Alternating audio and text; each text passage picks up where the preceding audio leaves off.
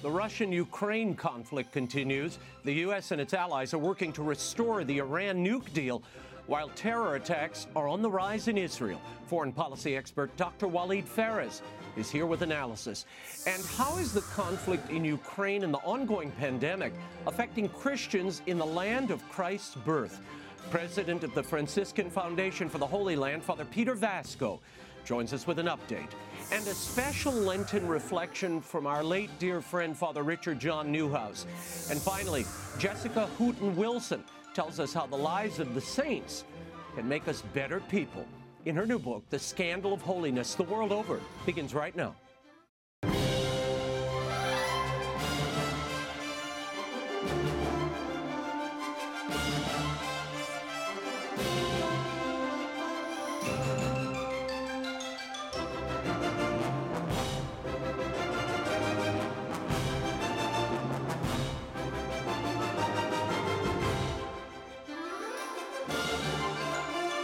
Now, Raymond Arroyo.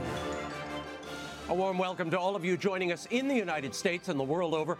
We have an important show for you tonight. If you'd like to comment, send me a tweet. I'm at Raymond Arroyo. Lots to cover. Let's get started. As the Russian incursion into Ukraine enters its fifth week, the United States and its European allies continue efforts to revive the Iran nuclear deal. Is now the right time to focus on a deal with a terrorist state like Iran? And what, if anything, would the U.S. gain from it? Here to weigh in on all of that and much more is foreign policy expert and media analyst, Dr. Walid Phares. Walid, thanks for returning. I want to begin with the Iran nuke deal that the Biden administration and several European allies have been working to resurrect. The talks in Vienna were halted earlier this month following Russia's demands for written guarantees from the U.S. that the sanctions imposed on Moscow over the Ukraine crisis will not harm its economic and technical cooperation with Iran. Why is the Biden administration willing to engage a nuke deal negotiated by Russia? That's the biggest question of this month, my friend. Actually, if we didn't have a precedent under the Obama administration, I would say, well, we'll give it a try and see what happens. Unfortunately, in 2015, when the Obama administration signed the original deal and started to forward billions of dollars to the Iranian regime, what did they do with it? Did they support their people, middle class, reform, make peace with Israel? No, they actually bought weapons, a lot of weapons, a lot of ballistic missiles. And with those missiles, you know, they fired them on Saudi Arabia, the UAE, Kurdistan, most recently, and us. So the timing is terrible. In the midst of a Ukraine war, we would open the vaults of money to this regime without this regime committing to change behavior. Is a big mistake in my view. Israel and several other Middle Eastern countries have been against this Iran deal from its inception in 2015.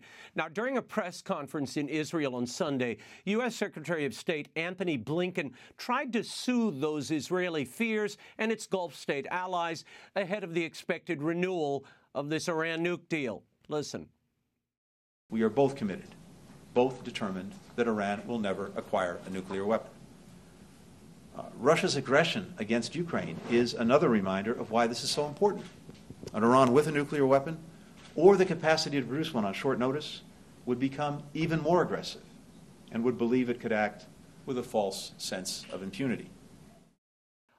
Since the 2015 agreement, Iran has gone back to enriching uranium, Walid. Do the Israelis and other Middle Eastern countries have a good reason to be concerned about this renewal of the pact? Not just the Israelis, and we know that they have all the reasons, existential reasons, that if Iran will obtain those nukes, they already have the ICBMs, and the Iranian leadership has said on and on that they want to destroy Israel. So that's not even an issue. But other than Israel, you have the Saudis, the UAE, Bahrain. Now Egypt is coming to this alliance, the Kurds, minorities in the region. So the question really is, Raymond, why at a time where 90% of U.S. allies in the region are against that deal, and still the Biden administration wants to sign the deal and send that money to Iran? It's really mind-boggling.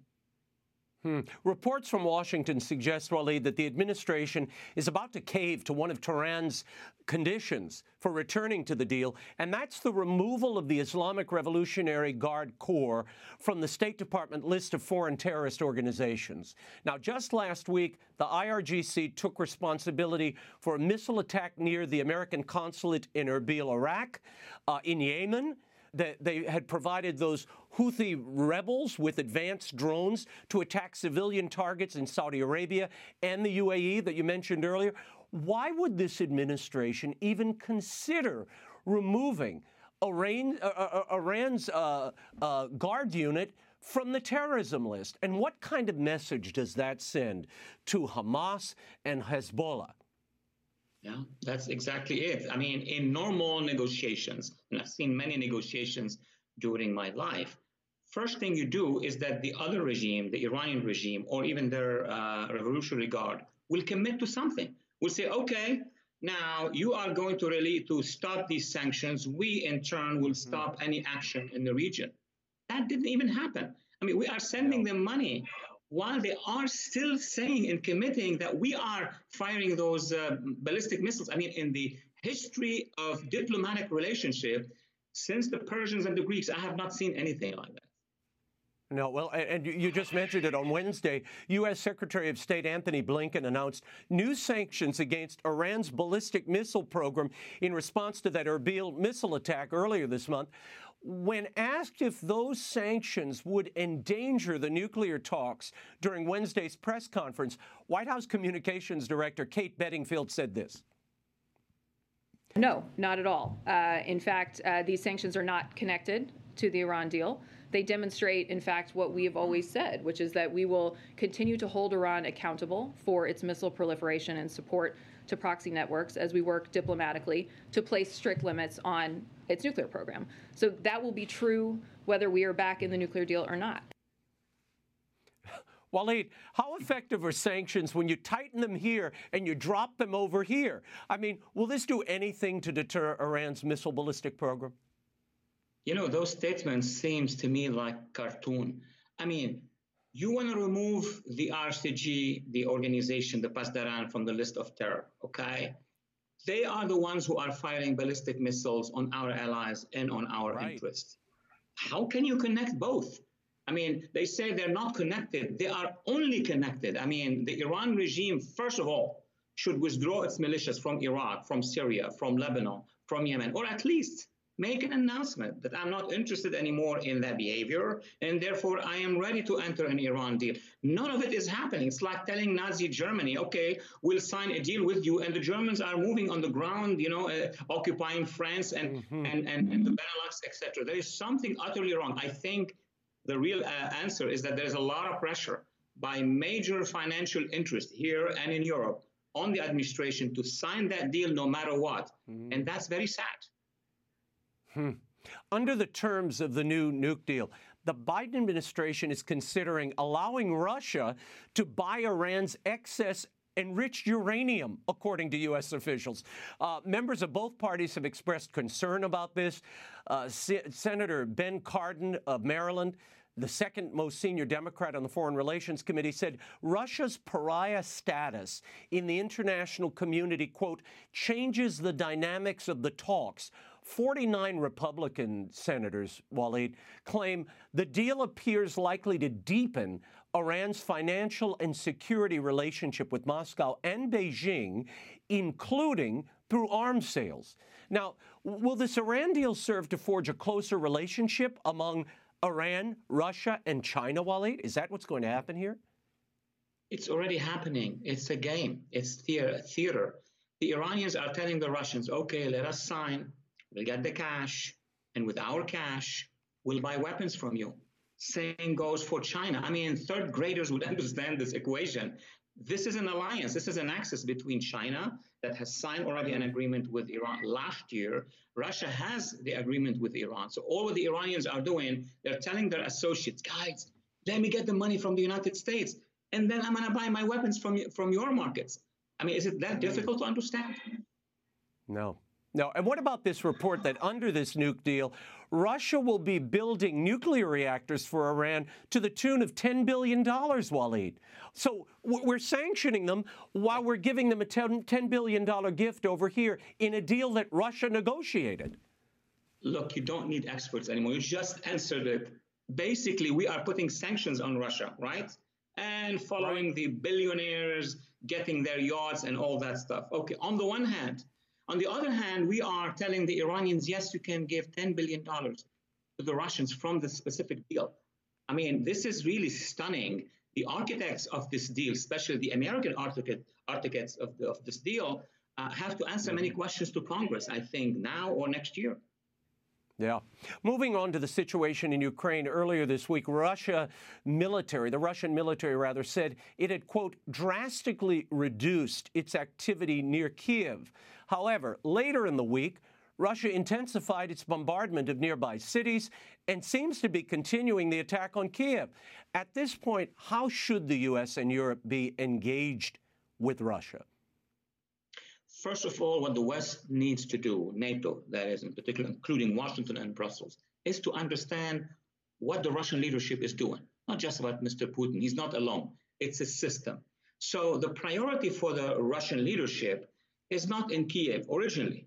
They have done an offensive around Kiev to use it as a card. That's exactly what they're trying to do in the negotiations. So they encircle Kiev, and every 2 days they say, well, we are withdrawing from this neighborhood, from that village, during the negotiations. Where is the real action taking place? In the east, where they are forming those two republics, probably they're going to annexate those republics. In the south, they are now in full control of the coast of most of these ports. Hence, it explains why they are making sure to take over Mariupol, etc. So the Russians have a plan, and we are looking where the Russians do not have a plan, which is in Western Ukraine at this point in time. So we need to design a strategy that would deter the Russians. Obviously, we don't want war. We don't want to commit our troops, but that's what we need to be doing at this point in time. I want to shift to the Middle East. In Israel, at least 11 Israelis have died in 3 attacks over the past week. Fearing more, the Israeli military is sending 12 additional battalions into the West Bank and 2 additional battalions to the Gaza Strip. As you know, the peace negotiations with the Palestinians have stalled. They've been stalled for a long time. Do you see any promise of reviving them at this point? Look, I'm going to be honest with our viewers and share with them what I think is the situation. These operations, in my view, in my modest view, are not about the West Bank, are not about the peace process between Israelis and Palestinians, because if that is the case, they could have taken place before, years and years before. What was happening at the same time? That same week, Raymond, what was happening in Israel? A meeting of the Abraham Accord allies in the Negev. You had Egypt, you had the UAE, Bahrain, Morocco came. We were there as United States. So it looks like to me that the architects of these operations from far away wants to destroy this alliance between Israel and the Arab countries by creating Arab problems inside Israel. I would see it that way. That's what was the case for many, many years before. And I think I have a couple of suspects on my mind.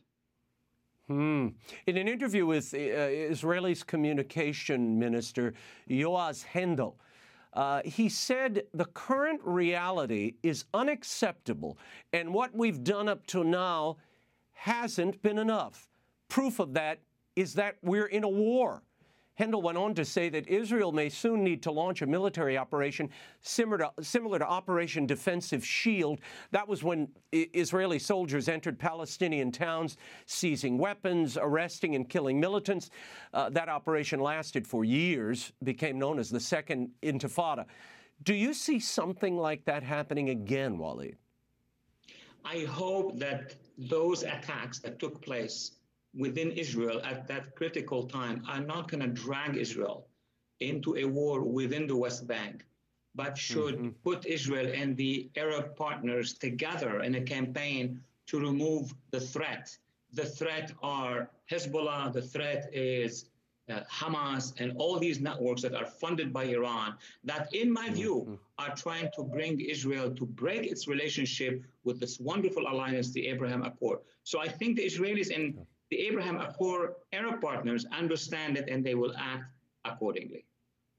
Before I let you go, where does the Biden administration stand on those Abrahamic Accords that were forged under the Trump administration? Have they sort of ignored them, not played a role in continuing them? They didn't ignore them, but they didn't do more. I mean, the previous administration was responsible for 80% of the additions. This administration could have done more. We know that we have good relations with many countries who are waiting for the United States to bring them along with Israel. But more important is the pressure we're putting on Arab allies of Israel when they are facing off with Iran. Like, we are putting pressure on the UAE and Saudis not to go full-fledged against the Iranian-backed Houthi in Yemen. Why? Is it because of the Iran deal? I think so. We are putting pressure also on the Israelis not to go very strong against the Iranians by telling them, look, we will protect you, but effectively, we are withdrawing from the Middle East. We are reducing our forces from Iraq. We did from Afghanistan. So we need to recalibrate this policy, and hopefully the next Congress will sit down with this administration and try to find alternatives to what we're having right now. Walid Phares, thank you for being here, for your insight. And you can follow Dr. Phares on Twitter at Walid Phares. The COVID pandemic has hit the Holy Land in a particular way. Reduced pilgrimages and visitors has economically injured the dwindling Christian population in the land of Christ's birth, not to mention the disruption of their worship and sacraments. My next guest has served as president of the Franciscan Foundation for the Holy Land for nearly 3 decades. He joins us tonight from Washington to discuss the challenges of keeping Christian in the Holy Land. Please welcome Father Peter VASKO. Father Pete, tell me how COVID has affected pilgrimages and the Franciscan community, your community there in the Holy Land. Well, it's been basically very disastrous. And, you know, when we talk about when the season of Lent, well, there's a lot of suffering. As you know, all the holy sites basically are supported by pilgrims. Through their offerings at Mass, their requests for Masses for the future to be said. And that money basically goes to support the maintenance of the shrine. It goes to pay some of the workers. And, of course, some of the remains goes to the house where the friars live. And, unfortunately, it's been a disaster because of COVID. And people are suffering all over the world, but also in Jerusalem. The problem is that if you have a job, for example, in the medical field, you're okay. But the majority of Christians were working in the hospitality field. So when there's no pilgrims, there's no hotels opening, there's no pilgrimages going on. And it's been disastrous for the people. And what we've been trying to do with our Christians is giving them hope. In fact, we reduced half of their rent to most of the Christians in the old city because they couldn't afford the rent. I want to share this, Father Peter, in a letter sent to the bishops around the world last week, urging support for the traditional Good Friday collection, which goes to the Holy Land. Cardinal Leonardo Sandri, prefect of the Congregation for the Eastern Churches, said of the families in the Holy Land, these families have suffered beyond measure, more from the lack of work than from the immediate effects of the pandemic itself. What has been the economic impact like for those living in the Holy Land? As you said, I know many of them rely on tourism, but give people a sense of the work of the Franciscan Foundation for the Holy Land. You all have apartments and provide work training and education to these Christians to try to keep them there. Yes. In fact, education is a key part of our contribution to our help to the Christians, because we're no longer accepting, or we're not telling them they have to pay their tuition for their kids, and that is a big success story for them. And the problem is, for example, we also are taking care of the apartments, of new apartments coming up. In the old city itself, we have 330 apartments, and half of those people are not paying any rent. So we're opening our hearts to them and saying, you know, take one day at a time. So between food, between education, we're trying to give them some help and some hope for the future. Yeah. There's a huge project underway to restore the ancient stone floor at the Holy Sepulchre, which we should tell people about, Father. Father Francesco Patton of your order, the Custis, is heading up this restoration. Here's what he said about the $11 million project. The cooperation among the three communities is the most important thing. It is a cooperation that shows to the entire world that it is possible among Christians of different churches and communities to have a fraternal relationship. Father, explain what Father Patton is referencing there. There are three religious communities that share custody of the Holy Sepulchre. Explain that. Yes, there are three communities, the Greek Orthodox community, the Armenian Orthodox community, and the Roman Catholic community, or the friars themselves. This was part of the status quo of 1778, with the Ottoman Empire, and it's been that way ever since. And each of the communities share a part of the church, but they share the common part, which is the tomb of Christ and the place where our Lord was crucified. But each has their own various altars. For example, from 12 midnight to 2:30, the Greeks have control of the tomb and Calvary. From 2:30 to 4:30, the Armenian Orthodox have control of the tomb and Calvary for masses, and then from 4:30 till 7:30, the Franciscans have control of the tomb and Calvary. Now that when was it? Go ahead. No, and so the problem is that everything was falling apart. If you remember, in 2016.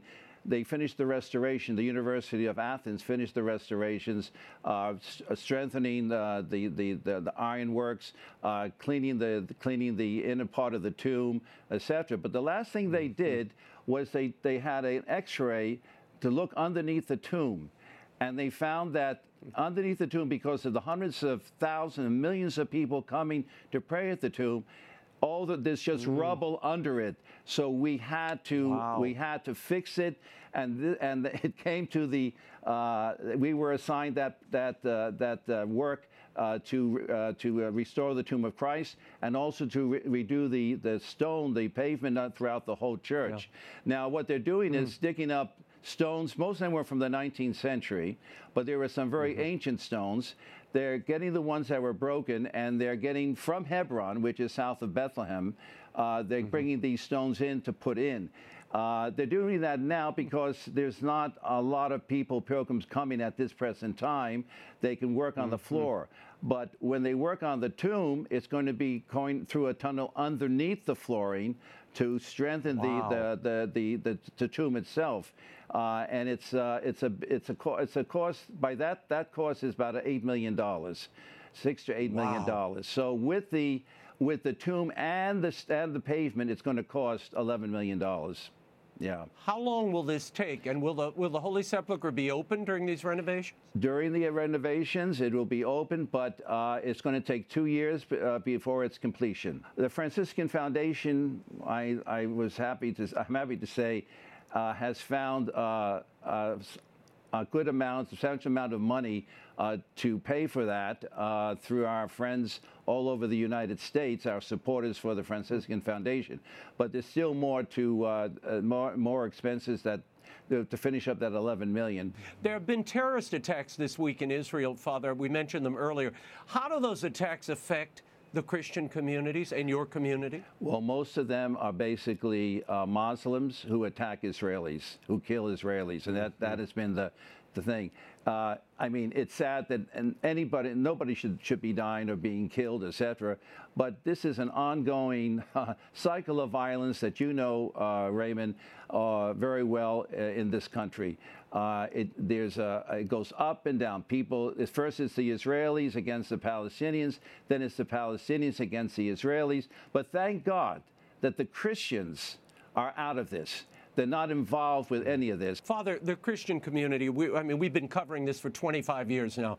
It has shrunken to such tiny numbers today. How wide is the Christian community at this point, the native Christian community in Israel and the surrounding areas? Well, it's because of political and economic situations. Politically, you have the wall. A lot of these Christians were working, for example, in Tel Aviv, Haifa, and with the wall that was put up way back when, they lost their jobs, okay? The other thing is that most Israeli soldiers look at Christians as first as Palestinians, and hence perhaps the enemy, and they're very suspicious of them. Whereas the Muslims, they look at the Christians as pro-West and traitors to the Islamic cause, and therefore the Christians are caught in the middle, which is very, very, very, very sad and detrimental to them. Economically speaking, we give $5 to $6 billion a year to Israel, foreign aid, which is great. Israel's an ally of the United States. But none of that money ever trickles down to the Christians. It either goes to the Israelis or it goes to the Muslims, the Palestinian Authority. Now, as you know, President Trump stopped that support for the Palestinian Authority, and President Biden, about, 3 weeks ago, said that he was going to give $115 million to the Palestinian Authority. Well, why isn't any of that money that he gives to the Palestinian Authority go to the Christians? They're Palestinians. We get nothing. So we have no world organization helping us. We have no governments helping us, and they're the ones who are leaving because of this. But the secret of keeping our Christians there has been higher education. And we have given over 600 Christian students, a free college education. And 95% of these young people secure jobs. They are doctors, pharmacists, engineers, accountants, architects, business people. They had nothing. And so we are giving hope through higher education to keeping our young Christians there. And they're staying, Raymond, they're staying. So we're very pleased with that. Well, it's so critical. People don't understand that, and I'm so glad you mentioned it. USAID, the UN funds, none of this aid goes to these Christian communities. They are all alone, and it really is up to organizations like yours, the Franciscan Foundation for the Holy Land, and others that sustain these communities. They have no voice and really no way to help themselves and no access to this, international aid. So thank you for what you do, and in full disclosure, I've been a member of your board for a long time. And proud to be a member. We appreciate your participation and your commitment to the Holy Land. We really do. Thank you so much, Raymond. Father Peter Vasco and the work of the Franciscan Foundation for the Holy Land can be found at ffhl.org. Thank you, Father. Thank you, Raymond. God bless. And I want to remind you of a special event I'll be speaking at this weekend, the Cincinnati Men's Conference.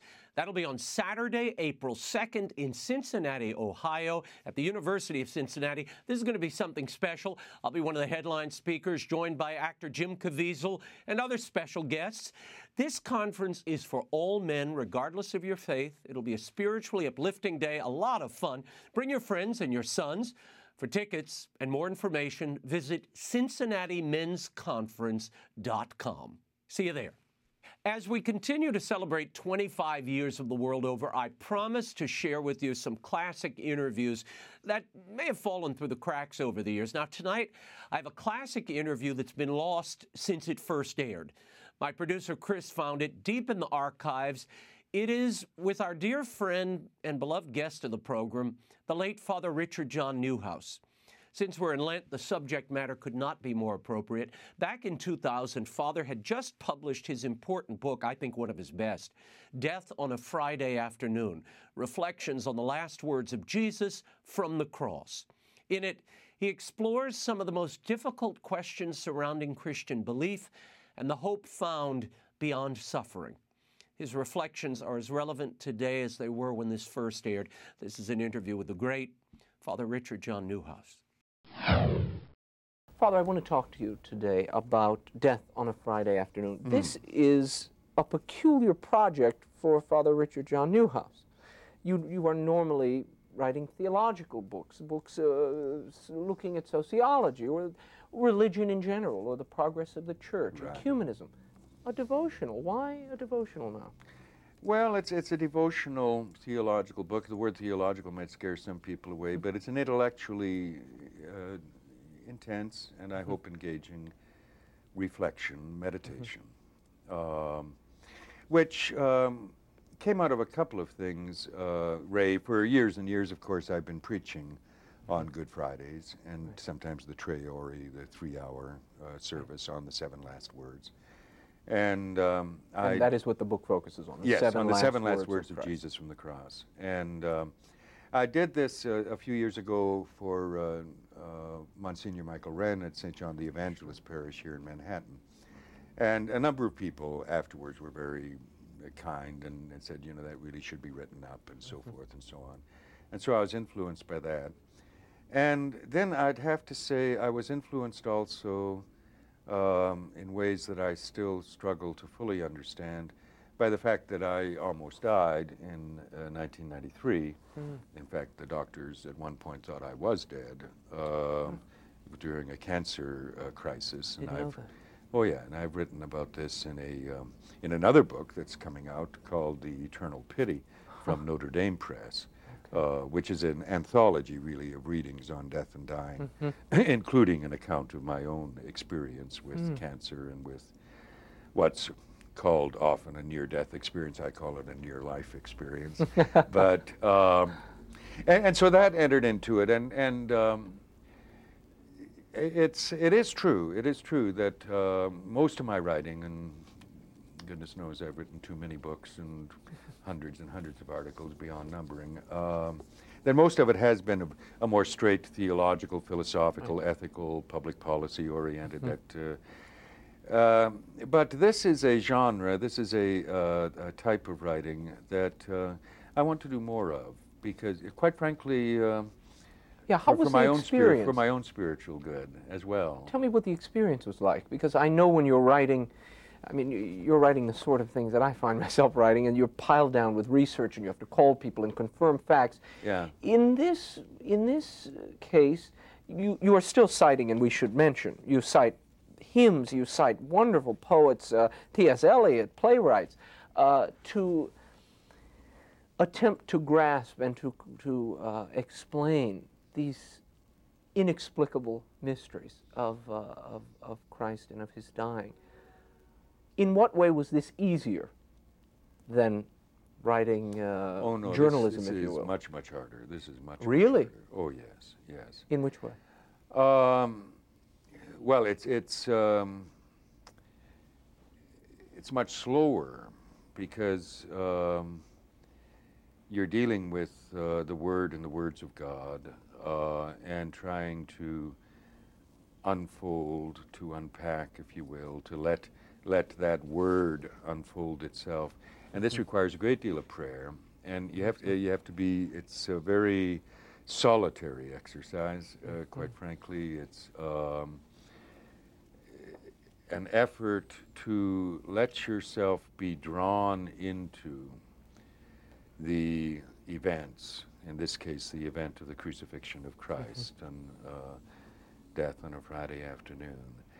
And you have to be drawn into it all the way, sometimes to a painful extent, before you can presume to come from that experience to draw things out of it for others.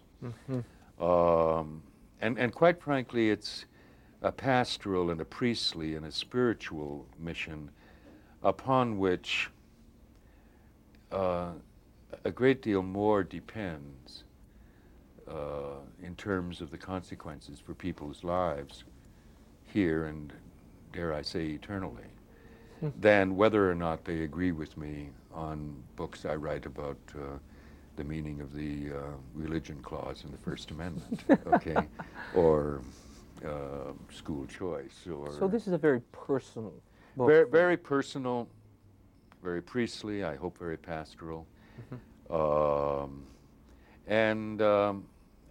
Certainly it changed me in the writing of it in ways that I don't fully understand, but we're all on the way.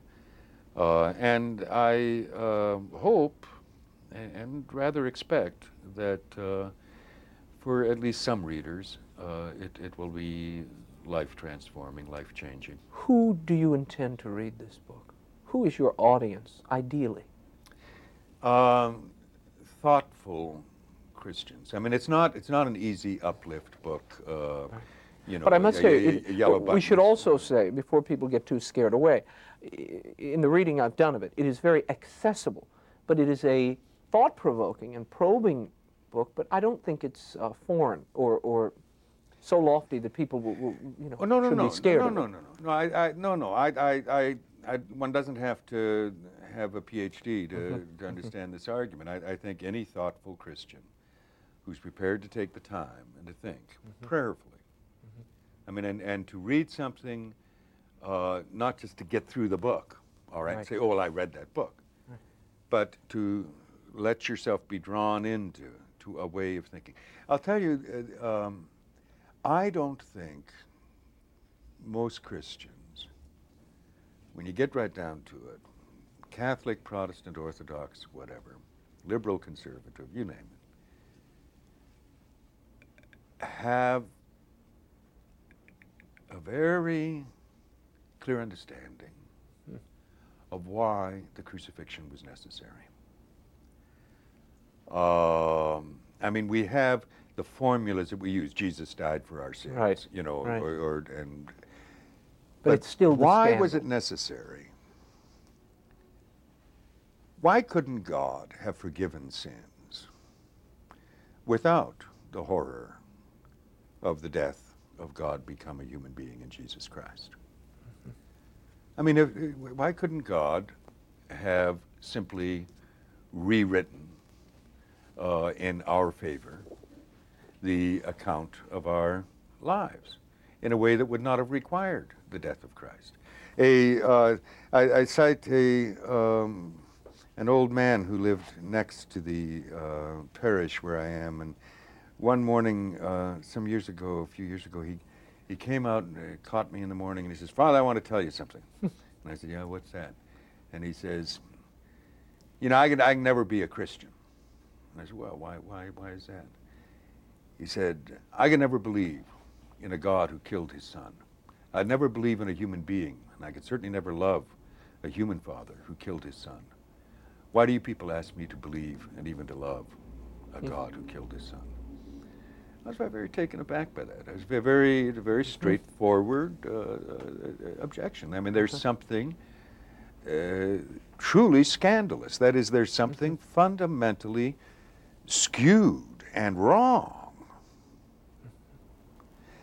with what was happening there on the cross. We have to say, this should not be happening. This is wrong.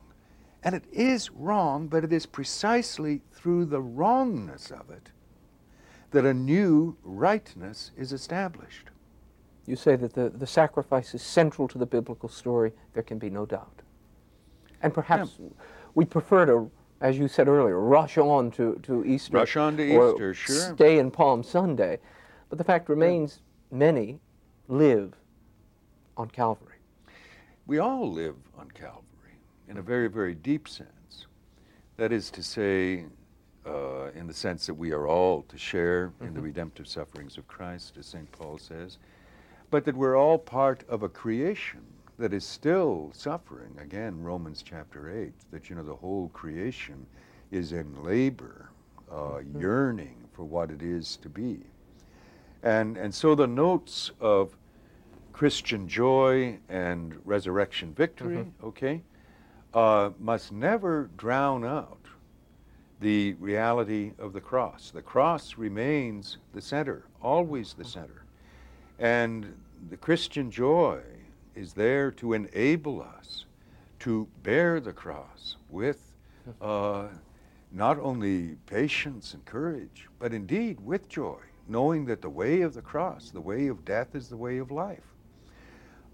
This is a deep, deep mystery. I'll tell you, I mentioned in the book, Death on a Friday Afternoon, I was on a platform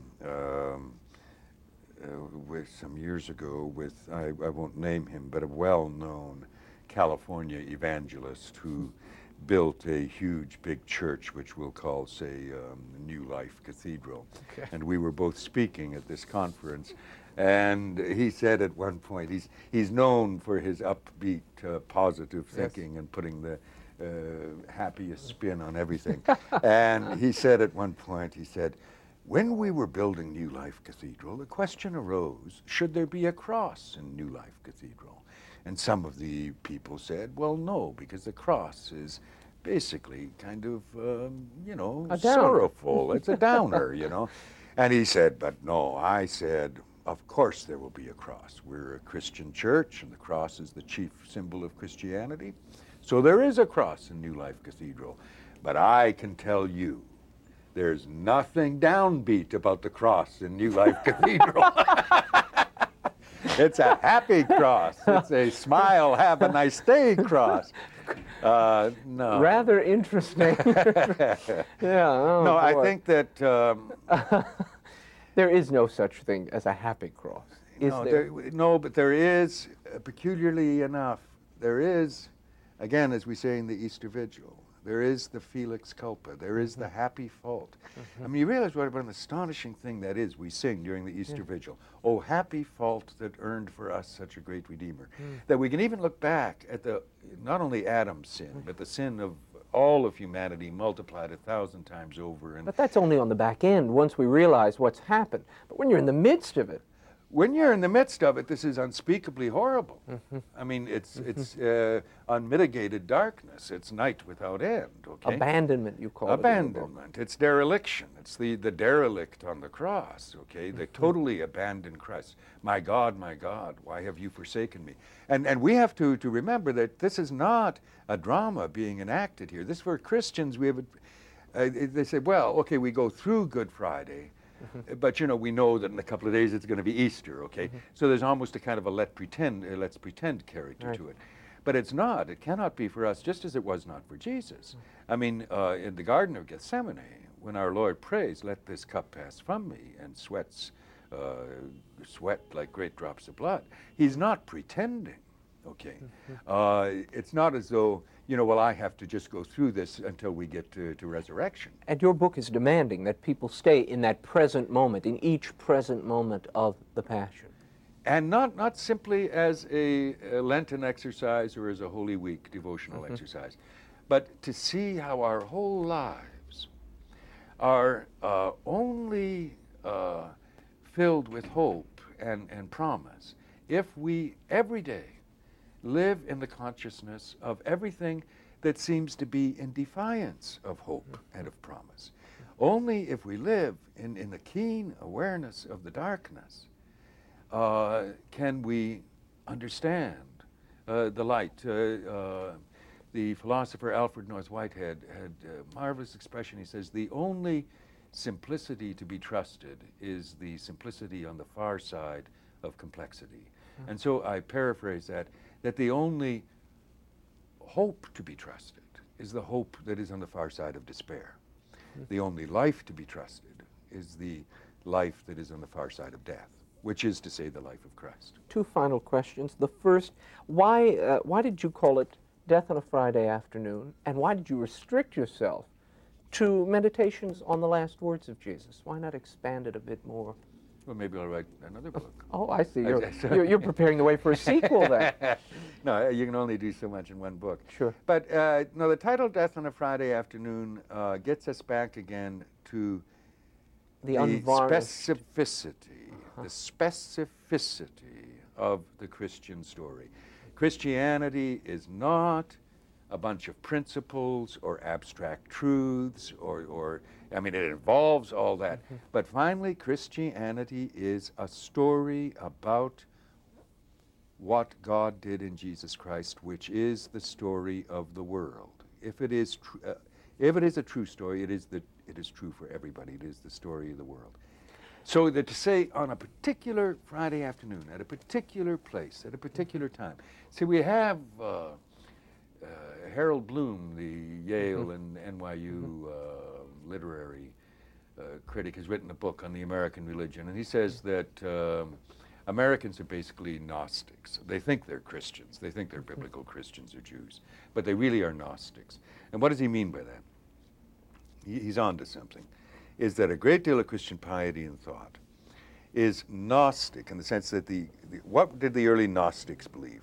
The early Gnostics believed that with your raised consciousness, you were immediately a spark of the divine in communion with the divine. You know, God and you in this elevated sense that rises above the specificity and the nastiness and the complexities of history. And so in the Gnostic view, and there were early Gnostics in the Christian church who said that Jesus didn't die on the cross, that in fact Jesus only left his physical form on the cross, and that Jesus was in the heavens observing the foolishness of these people who thought he had died on the cross. So this Gnostic evasion of the messiness and the reasons for discouragement and despair within actual day-by-day, hour-and-hour lived human existence is what this book tries to counter, and it tries to say, no, look, here on this Friday afternoon, and we are there. We were there. You know, the old spiritual, were you there when they crucified my Lord? We were there when we crucified our Lord. We were there when we cried, crucify him, crucify him.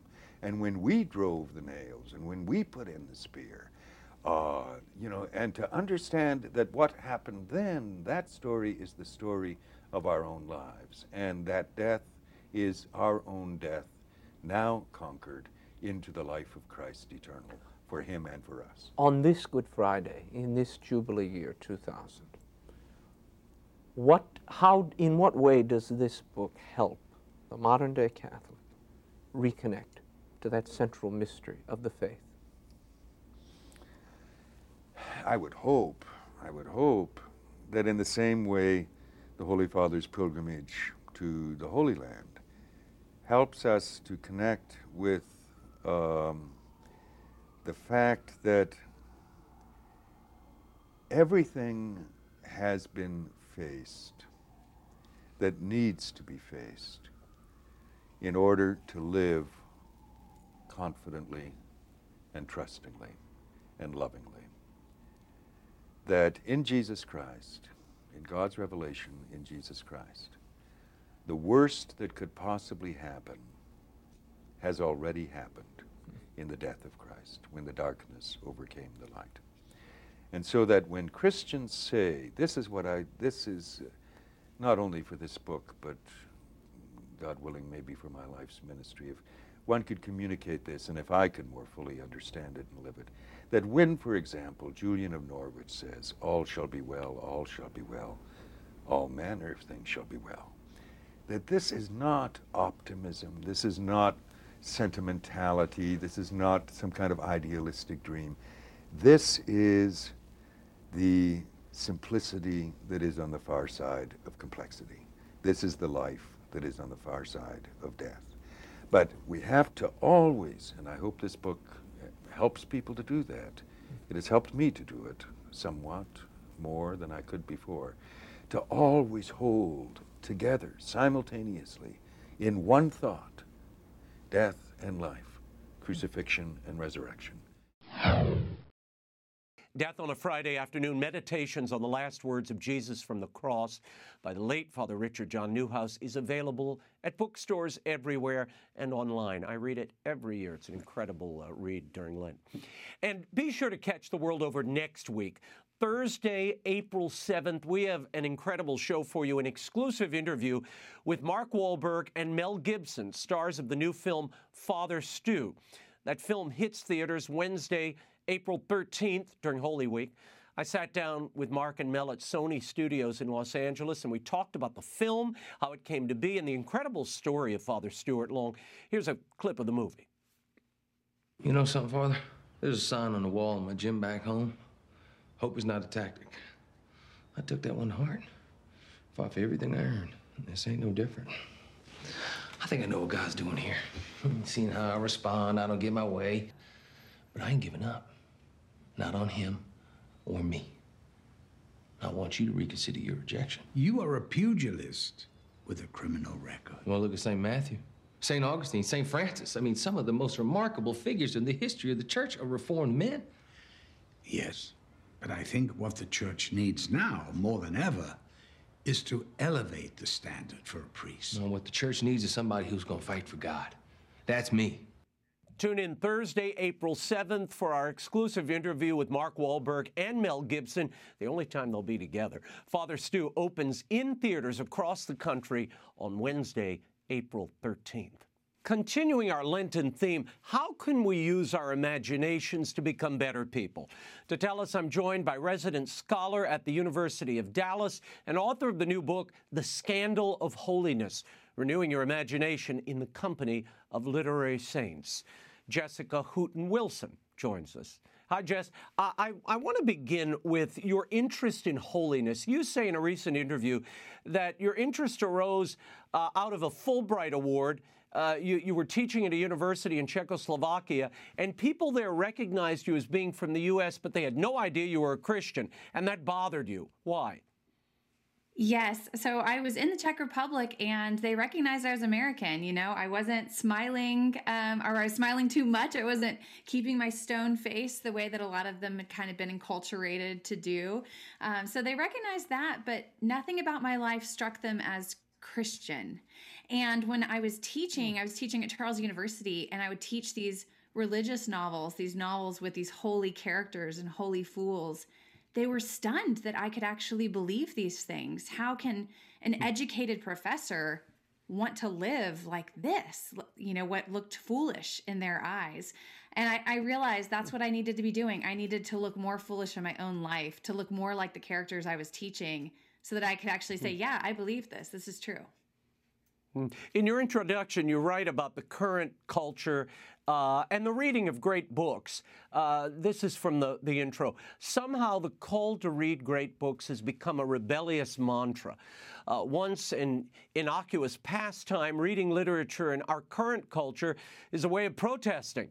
Can you imagine anything more countercultural in this society than to say no thank you to Netflix?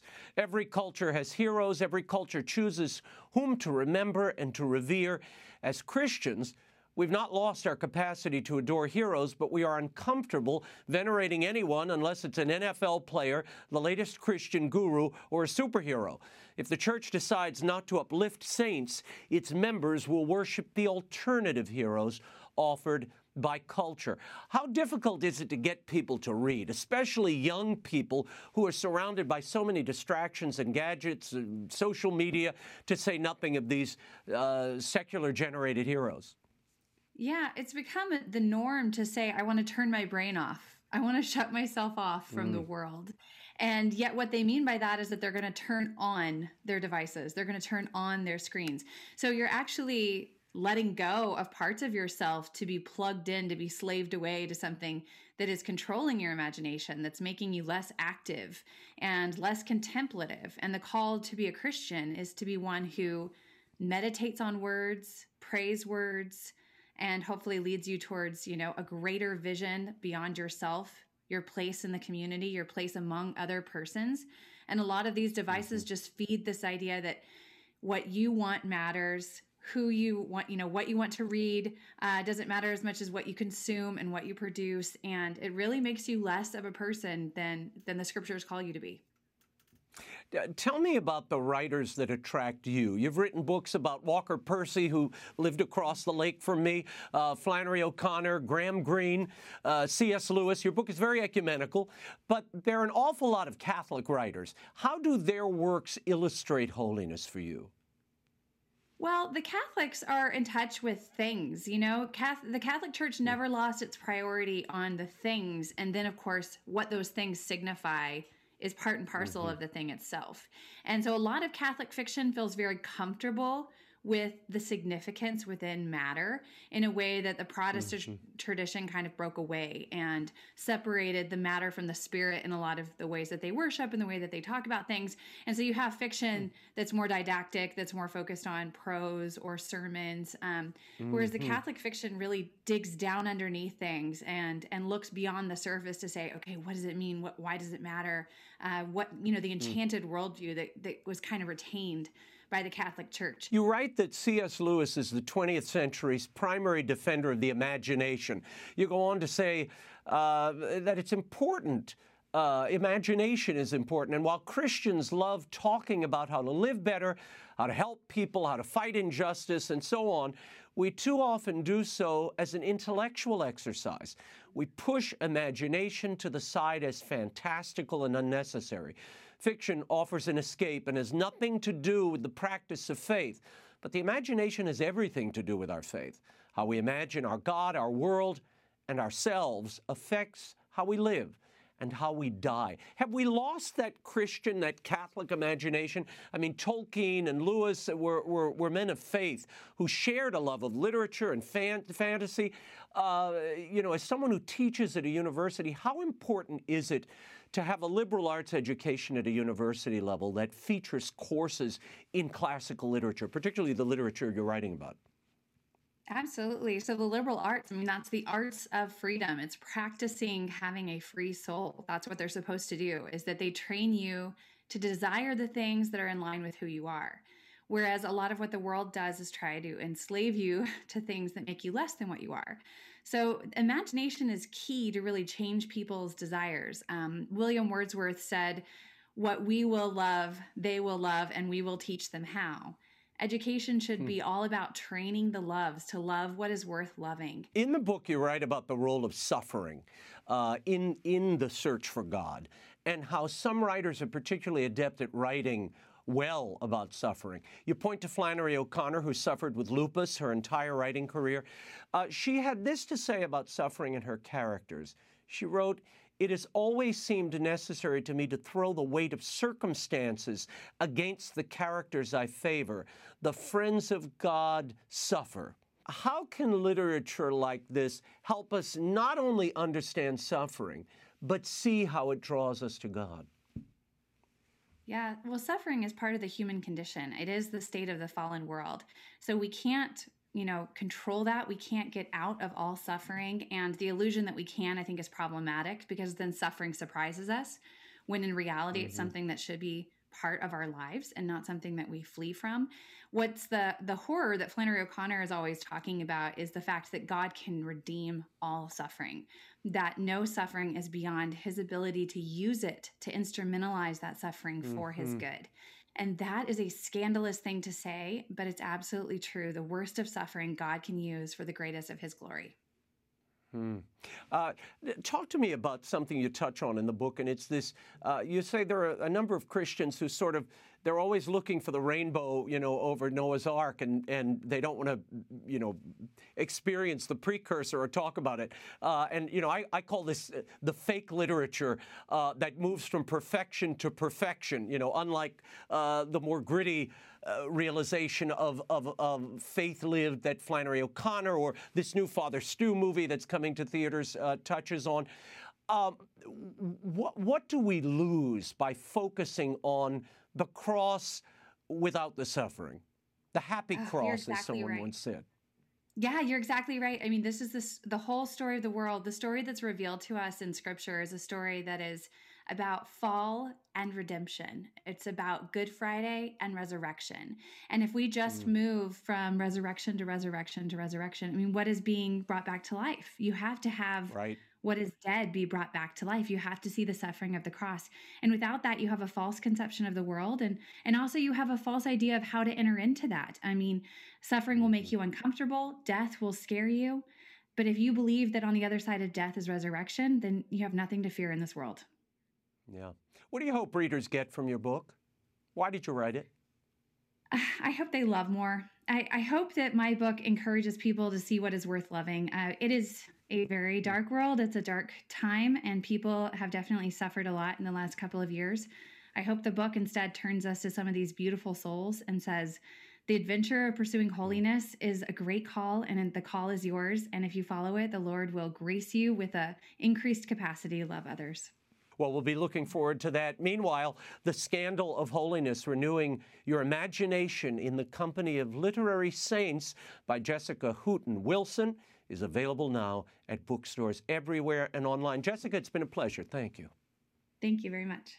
That is all the time we have for now. Be sure to catch us next week for my interview with Mark Wahlberg and Mel Gibson together for the first time. You got to see this.